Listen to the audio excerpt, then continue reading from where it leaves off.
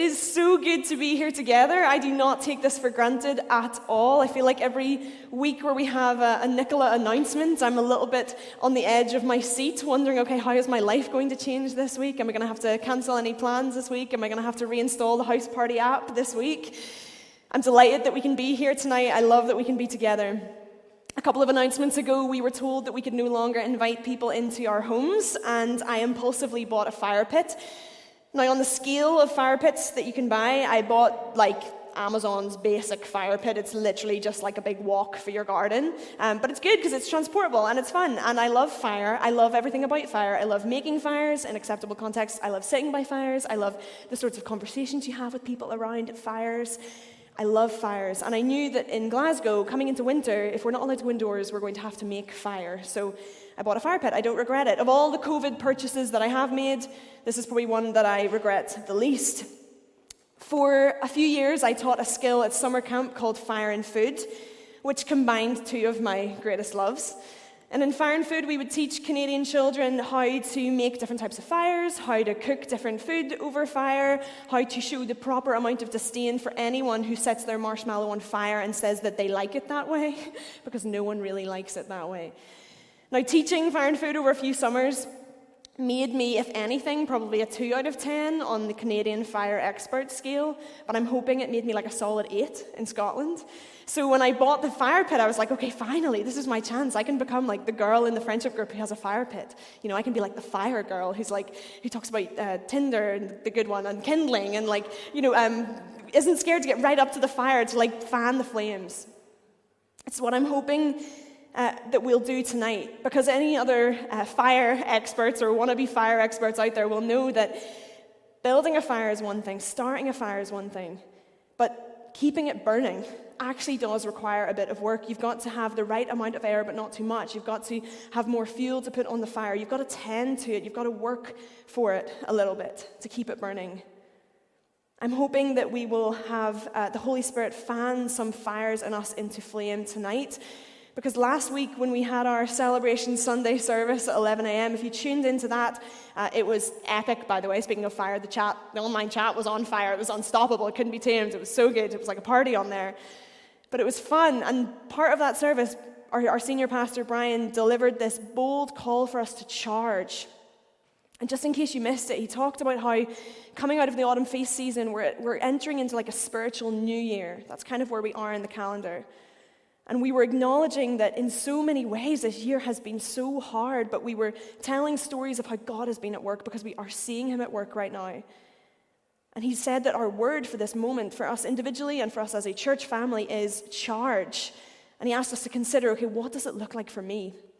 As I live through this great opportunity moment where things seem actually ripe for renewal and revival because everything is being shaken and we have a message of hope and we can live with peace even in the midst of things being so difficult.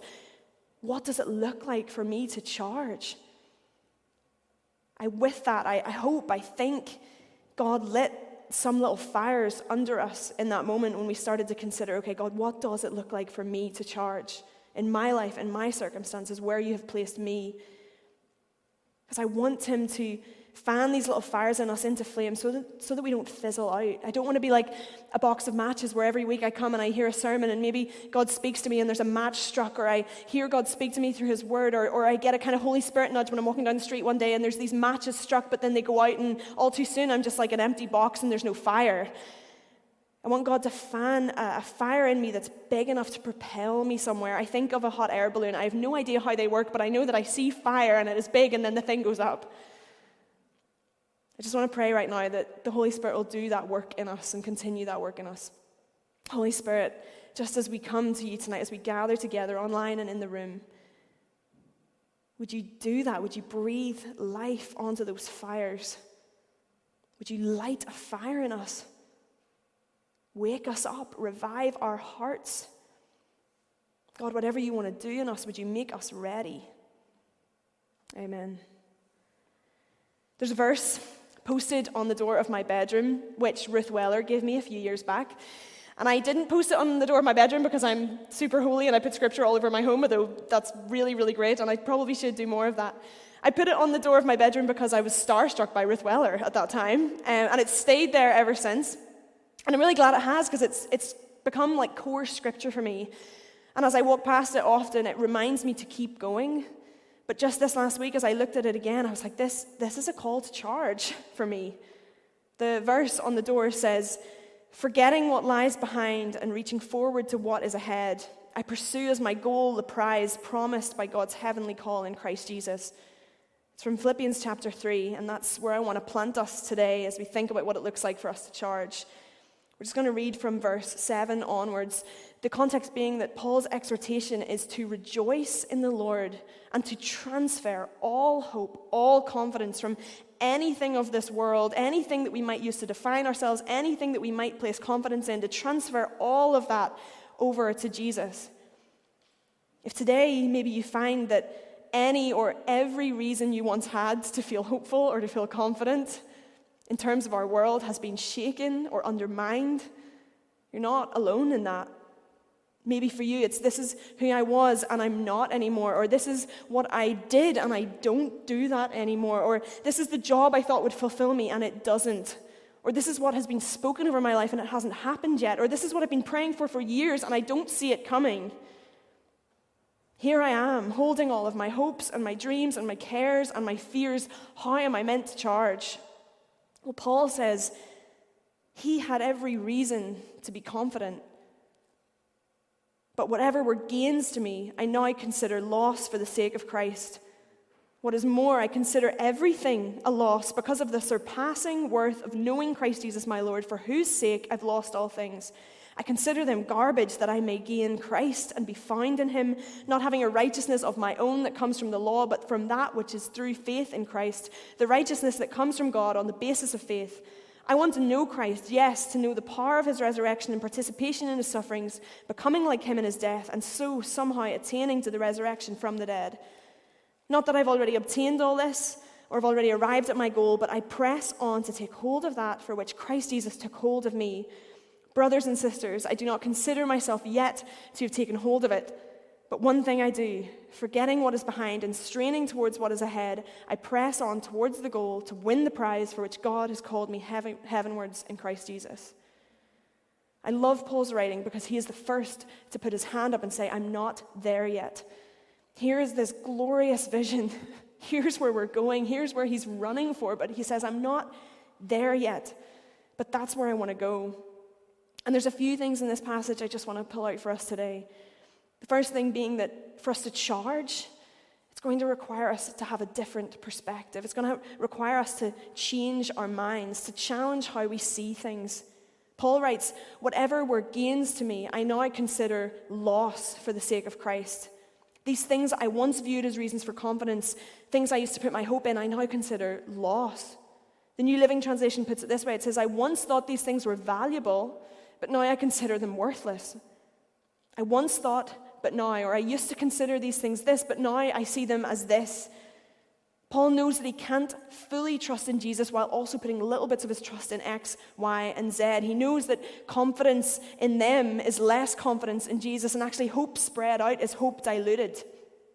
I read Mark Batterson's book this last week called All In, and he writes that we can't trust God 99% and say our trust is in him, because trust is a 100% proposition.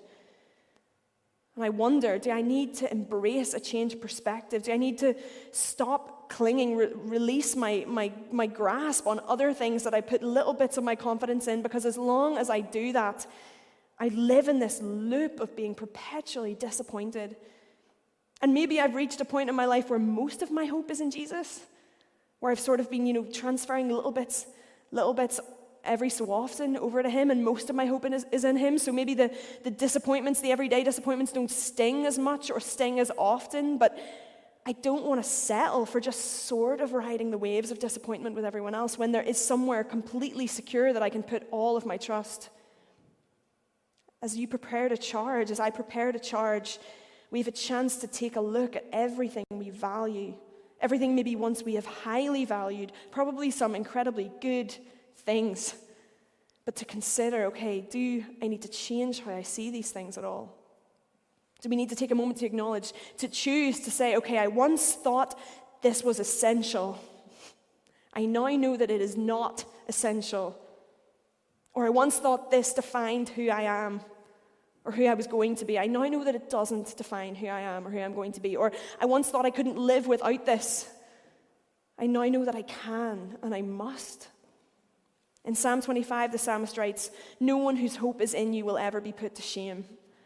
I'm tired of feeling disappointment. And I want to choose to say this year, I want this year to be the year that I draw the line in the sand and I say, okay, God, take all of my hope, all of my trust, all of my expectation, because actually you're a safe place to put it. Second thing from this is that charging will require our eyes to be fixed on the prize. If anyone's playing Laura Sermon Bingo, I've already mentioned summer camp, but I'm going to mention it again. At Echo Lake Bible Camp, the program director would honk a horn to signal the end of one activity and the beginning of another. And when they do this, the campers would congregate from everywhere that they are around the camp and get ready for the next thing. And usually pretty chill, like pretty low-key, not a mega fuss, except for when it was time for chapel. Because when it was time for chapel, there was a race to get there first with your whole cabin, including your cabin leaders, and do the King's Crown or the Queen's Wave. Who knows why? Just because it's camp and it makes things fun. So teen campers were by far the most competitive campers you would ever meet. And at teen camp, when the horn would honk for chapel, there would be a stampede, never mind a charge. And anyone or anything that was in the way would be taken out. They would have spies posted at the toilets about 25 minutes early just to watch for the program director's movements. The nurse would be out, ready to be a first responder. If you honked the horn, you would have to fling wide open the gates and get out of the way because they were coming. But in comparison, rookie campers, typically 3 to 5 years old, you would honk the horn for chapel and you would move out onto the deck and watch out over the cabins and you would count to 60 before you would even see a door open. And then you would see someone come out, maybe with a couple of their campers, and they would take about 5 minutes just putting their shoes on. And then they'd go back in, and then they'd come back out, and then they'd go back in, and then they'd come back out, and then they'd be shepherded down the steps, and you'd think, okay, this is it, they're coming, they're finally coming. And then you would see them led towards the toilets, not to charge from the toilets, just to use the toilets because they're 4 years old. And then, half an hour later, they would eventually arrive for chapel, and you'd think, okay, finally, we can keep going with our day. No rush, no urgency, definitely no charging. And why? Because they had no competition. They had no prize. For rookies, there was no leaderboard. There was no prize at the end of the week. There was no competition. Rookie campers didn't charge. But teen campers were the most ready to charge because they had the highest view of the prize. Whether they wanted to win because it was their last ever week at camp, or whether they wanted to win because they just needed to beat that boys' cabin, or whatever their reasons were, they had the highest view of the prize, and so they were ready to charge when the time came. The invitation for us to charge is not an invitation to run blindly in any direction, but it's to charge after Jesus towards the prize. Paul writes, "What is more, I consider everything a loss because of the surpassing worth of knowing Christ Jesus my Lord, for whose sake I've lost all things." The sort of charging we want to be about is not general franticness or flailing out of anxiety or fear or panic or workaholism or sense of duty, but it's a bold, peace-filled following. Paul writes of the surpassing worth of knowing Christ Jesus my Lord, for whose sake I've lost all things. For whose sake is a repetition of what he said before when he said, whatever were gains to me, I now consider loss for the sake of Christ.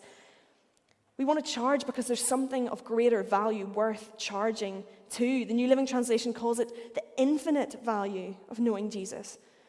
I want to run after something of infinite value. I was thinking about the Stanford marshmallow experiment this week. If you're familiar with it, you'll probably recognize this wee kid who had a real struggle resisting the marshmallow. The scientists would give the child a marshmallow and say, okay, you can eat this one marshmallow now, or if you wait for me to come back, you'll get two. And the child didn't know when the scientist was going to return, but they knew that if they could wait, they would get 2 marshmallows. It was all about delayed gratification. I sometimes think I live life with Jesus a little bit as if I'm in a big version of the marshmallow experiment. If I can just wait and resist long enough, then whenever Jesus shows up, he will give me a bigger and better version of that I'm waiting for. I remember one particular time when I was at a total crossroads moment in my life and I needed to say no to something because I knew it was not what God had for me. And I remember for years after, I didn't even really put my finger on it, and yet I believed the lie that what God owed me for that no was a bigger and better version of what I'd said no to. When in reality, he had so much more for me than that. He doesn't owe me a better version of what I said no to. And actually, that's not the limit of what he had for me, because when you let go of things you need to let go of to go after him. You get to know him. I didn't even know at that time what an obstacle that was to knowing Jesus until it was taken out. I didn't know what stood on the other side of that crossroads until I'd passed through it.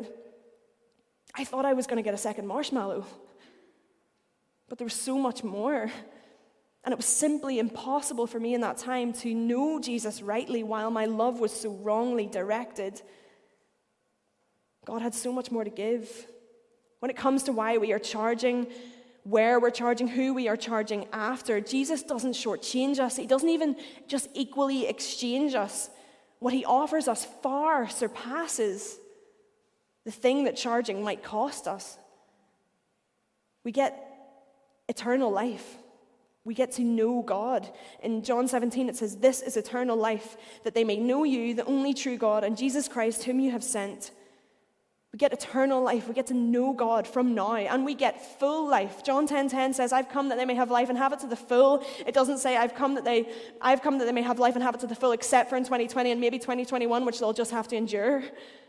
Eternal life, full life, knowing God in him has not been taken off the table for us this year. And actually, maybe it's more accessible to us than ever before, because so much else has been taken away. Things that steal our hope, things that steal our love, things that are good, but they should be in second place. If those are shaken, if those are taken away, maybe this eternal life, this knowing God is more accessible to us. So let's go after the real prize. When I went home in July, I was desperate to see my grandmother, and I was also desperate, as you can imagine, to not cause her any harm. So my mother, being my mother, concocted a plan as only she could, and when I got off the plane in Northern Ireland and we went to Antrim, before my nanny knew that I was there, I changed out of the outer layer of clothes that I'd been in on the plane, and I put on this outfit instead. Now this morning there was a whole debate, not a stormtrooper, apparently a clone trooper costume. Alistair Bennett actually had an infographic, which I'm quite sad that we don't have on the slides tonight, because it clearly explains the difference between each type. If anyone cares, if anyone is a Star Wars nerd, I won't mistype it again. So I put on that costume so that I could see my grandmother safely, only in 2020, right? One for the family archives. All that to say, if we are going to charge, we will need to take off some things, and we will need to put on the right light armor. We're going to have to take off all the world's stuff that it would want to put on us in this moment, and we're going to have to pick up our slingshot. You only have to open a news app for 5 minutes or scroll on your social media for a moment to see a little bit of what the world wants to put on you right now, what it wants to put on me. It wants to put fear on us. Fear of the unknown, fear of the virus, fear of catching the virus, fear of each other, fear of the future. It wants to put selfishness on us. Look out for yourself, look out for yourself, look after yourself at whatever cost. It wants to put intolerance on us. Keep an eye on everyone, criticize everyone, gossip about who's doing what or not doing what or how we could do it better. It wants to put hopelessness on us. This is it. This is just how it's going to be. It's only going to get worse. Nothing good's going to come out of this. And part of us, the part of us that is bent towards self-preservation might think, okay, maybe it's better if I just pick up a little bit of all of this stuff, because actually it just helps me to be realistic. Maybe it'll stop me feeling so disappointed if I just kind of carry a bit of this with me, because you know what, maybe it's true. But Scripture tells us that we have the mind of Christ, that we're the salt of the earth. If we have the mind of Christ and he was anointed with the oil of joy, what does that mean for us? Rhys Howells of the book Intercessor, total legend, said, "There's nothing to be compared with having to be delivered to keep you abiding. You will never do it without." We know we need God's rescue right now. What if this is our moment? What if this is our chance to say, okay, I'm going to put you on, Jesus. I'm going to abide in you. Paul talks about being found in Christ. And I know right now I might want to wear the world like a weighted blanket and sit still, but in reality I need to take that off and I need to step into Jesus. I need to abide in him. I need to be found in him if I'm going to charge. Paul goes on to say, "Forgetting what is behind, straining towards what is ahead, I press on towards the goal." It's been a hard year. Maybe you've had a hard life. But at this point, maybe there's a moment right now to draw a line in the sand and think, okay, if you're carrying heavy stuff, if you're carrying past burdens, if you're carrying hurt, if you're carrying people wounds that have got infected, if you're carrying disappointments, if you're carrying unforgiveness, if you're carrying anything that is weighing heavy on you, is there a chance, is there a way right now to do what you need to do, to hand those things over again, to forgive if you need to forgive, so that you can run lightly, so that you can be released, so that you can be not be burdened by those things anymore unnecessarily. Paul goes on to talk about how people who don't know Jesus, their mind is set on earthly things. In comparison, he's trying to direct people to have their minds set on their citizenship in heaven, to run towards that. And charging in that way has to be all in. It will require us day after day to die to ourselves, maybe moment after moment to die to ourselves in order to be raised to new life. Paul says, I want to know Christ, yes, to know the power of his resurrection. That is what he's running after. That is what he says he wants. Another Mark Batterson quote, he said, faithfulness is not holding the fort, it's storming the gates of hell. Charging in the midst of our trouble, in the midst of our unanswered prayers, in the midst of our pain and our hurt this year, will say to the world, we are not victims of our circumstance. Our story is bigger than that. Our identity is bigger than that. We have eternal hope. We have the Holy Spirit in us. Jesus has been victorious over sin and death and Satan, and his kingdom is coming, and we are on the offensive, not the defensive. Jesus is taking the devil's territory. He's not having his taken. And the discomfort of this moment could propel us to join the charge, or it could take us out of the game. Paul says he hasn't made it yet, but he says he is straining towards what is ahead. He is pressing on. I recently watched the documentary Free Solo on Disney Plus about Alex Honnold. Now, he climbs these huge rock faces without a rope. That is what it is to free solo a wall, apparently. If you read the book by the same name, he goes into detail about his journey towards climbing El Capitan in Yosemite without a rope. And he describes all about the different pitches of climbing and different levels of difficulty of different pitches of the wall. And in the climbing world, apparently, a 5.0 is easy, supposedly, and then up to a 5.13 to 5.15, very, very, very difficult. And on a wall like Yosemite, Alex had to start at the bottom, and he had to climb for hours with no rope through pitches that were maybe a 5.0 right up to the most difficult. And on the most difficult, he would have learned exactly, okay, where do I need to put my foot? Where do I need to put my hand? How do I do this? If our lives are like rock faces at different points, even at different points of this year, we are all going to be at different pitches at different times, different levels of difficulty. Maybe right now you're on the most difficult rock face you've ever felt. Or maybe right now you're like, this is fine, this is actually okay, this is manageable for me. The thing is that everyone is climbing. Everyone is climbing, but so many people are trying to climb without a rope. And we have a rope. As we continue to climb, if we lose grip, if we stumble, if something stings us and we take our hand away, if we fall, we're held. We're not going to fall. We're held. We're climbing with a rope. And so with that in mind, if we consider in that context, okay, what does it look like for me to charge today? As a church, it looks like lots of things for us to charge. It looks like us putting on another service on a Sunday to make space for however many people we can make space for here. For our 11 Remain interns, it looks like doing something like Remain, where they're going to be learning over Zoom and they're going to be serving in this style of church, not some future day of like normal church when that returns, but now.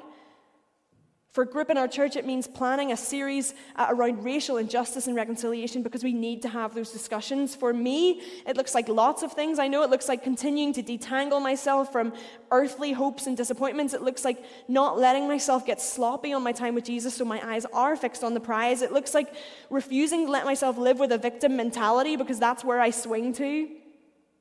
There are specific things too. As I've thought about this last week, I've been reminded about a whole group of my friends, people that I know and love who don't know Jesus, who I used to do stuff with, that I used to be part of a choir with, but right now that's not happening, so I don't see them.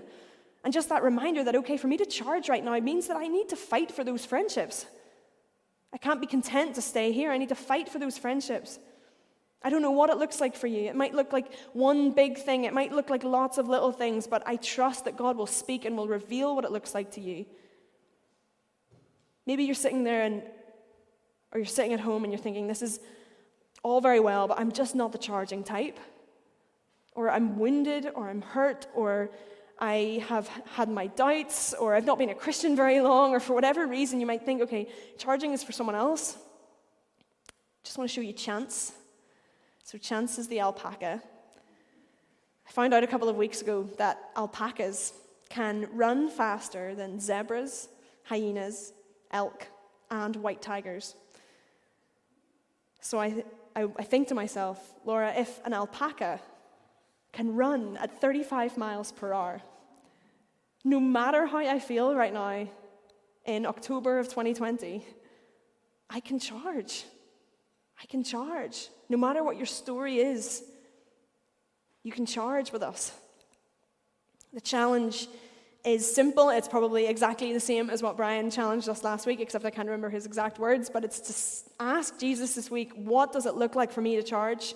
Maybe you've already asked him, but sit with that, write that down on your notes app or in your journal.